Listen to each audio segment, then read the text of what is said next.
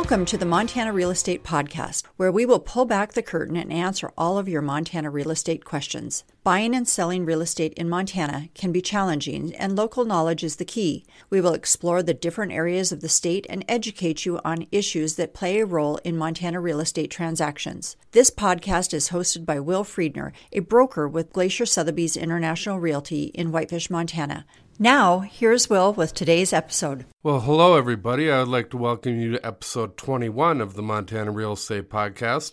This is your host, Will Friedner, and today we're going to be talking about what you should be thinking about if you're trying to decide whether to buy or rent a house. So we're just past the 4th of July now. We are in the heart of the season, the real estate season. There's tons of properties coming on the market every day, and there's tons of people out buying property. So should you buy or should you rent? Well, the simple answer to that is it depends. Right now, in most parts of the state, it's a seller's market, meaning that the prices are as high as they have ever been, and people are getting multiple offers on properties, and there seems to be way more buyers than there are sellers right now. This is really not going to sound right coming from a real estate broker, but there are definitely some situations where I really don't think that now is a great time to buy. Every report that I read tells me that this market is going to cool down sometime soon, and if you buy a place at the top of the market, it's probably going to take a few years to get your money back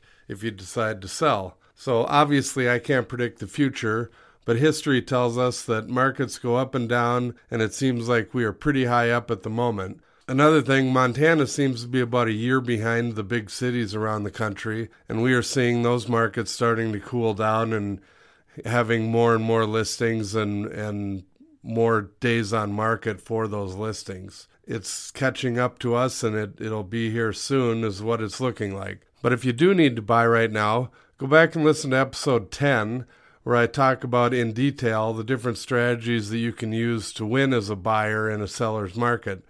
At this point in time, you will definitely need to use all of those strategies in order to get yourself a good house. So let's go over a couple of situations where buying is probably not in your best interest right now. The first situation is if you're planning on selling within 2 years. If this is your plan, you are gambling that the market will keep getting stronger and prices will keep rising for the next 2 years. Like I said earlier, every report that I read right now says that a slowdown is coming. The other situation that is probably not in your best interest to do right now is flipping a house. This is a big gamble anytime, but right now I think you're really taking a chance. With the prices of houses right now, good luck on trying to get your money back out of it unless you really find a good deal. And if you could rent it out for a few years afterwards, go for it. But if you're looking to cash in on a flip, that's quite a gamble. There are still a few deals out there. It just takes a lot of research and patience to get one. Like I said earlier, though, if you do buy now and plan to sell in 2 years or less, I think the odds of making money are slim. Unless you're paying cash and get a good to great deal on a home, the fees that you're going to pay the bank, the title company, and others might be tough to make up in a short amount of time if the market does go down a little bit. If you'd be able to hold on to the house when you leave, look at the rental market in your neighborhood and figure out if renting the house would be an option. If the rents in your neighborhood are about the same as your house payment that you are going to have, then you win, because the quickest way to build wealth is to have someone else make your house payment for you. If you want to rent for a while and save some money, that might be your best option. Even if you do plan to stay in the area for some time, it never hurts to save money for when you do buy a house. You will be able to qualify for better loans and better rates if you have a good down payment, so taking a year or so to save some money is a great idea.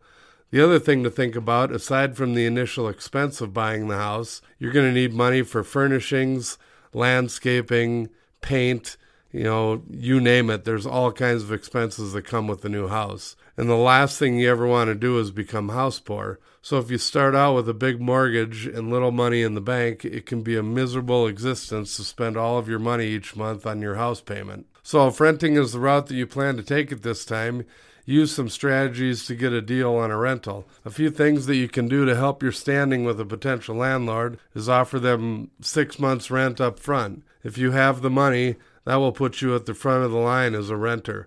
You can also offer to do some work to the house to improve it while you live there. Most landlords are happy to deduct some money from the rent if you are willing to improve the house.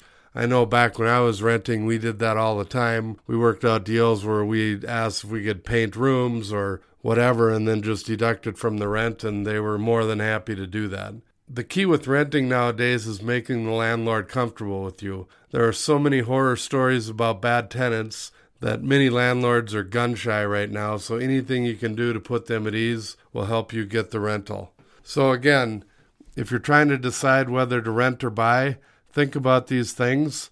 Renting is not a horrible option right now, and if the market does go down, you're going to end up coming out way ahead instead of buying at the top of the market. And again, if you're planning on staying here for 10 years, 15 years in the same house, then great, then go for it. But just so you know, the average home ownership right now, or the average amount of time that people in America stay in a house, is 6 years. And you may think you're going to be there forever, but there's always something comes up in life, whether it's a job change, couple kids come around, whatever it may be. Most people end up staying in their house for shorter than they expect. So keep all these things in mind, and we will talk to you next week.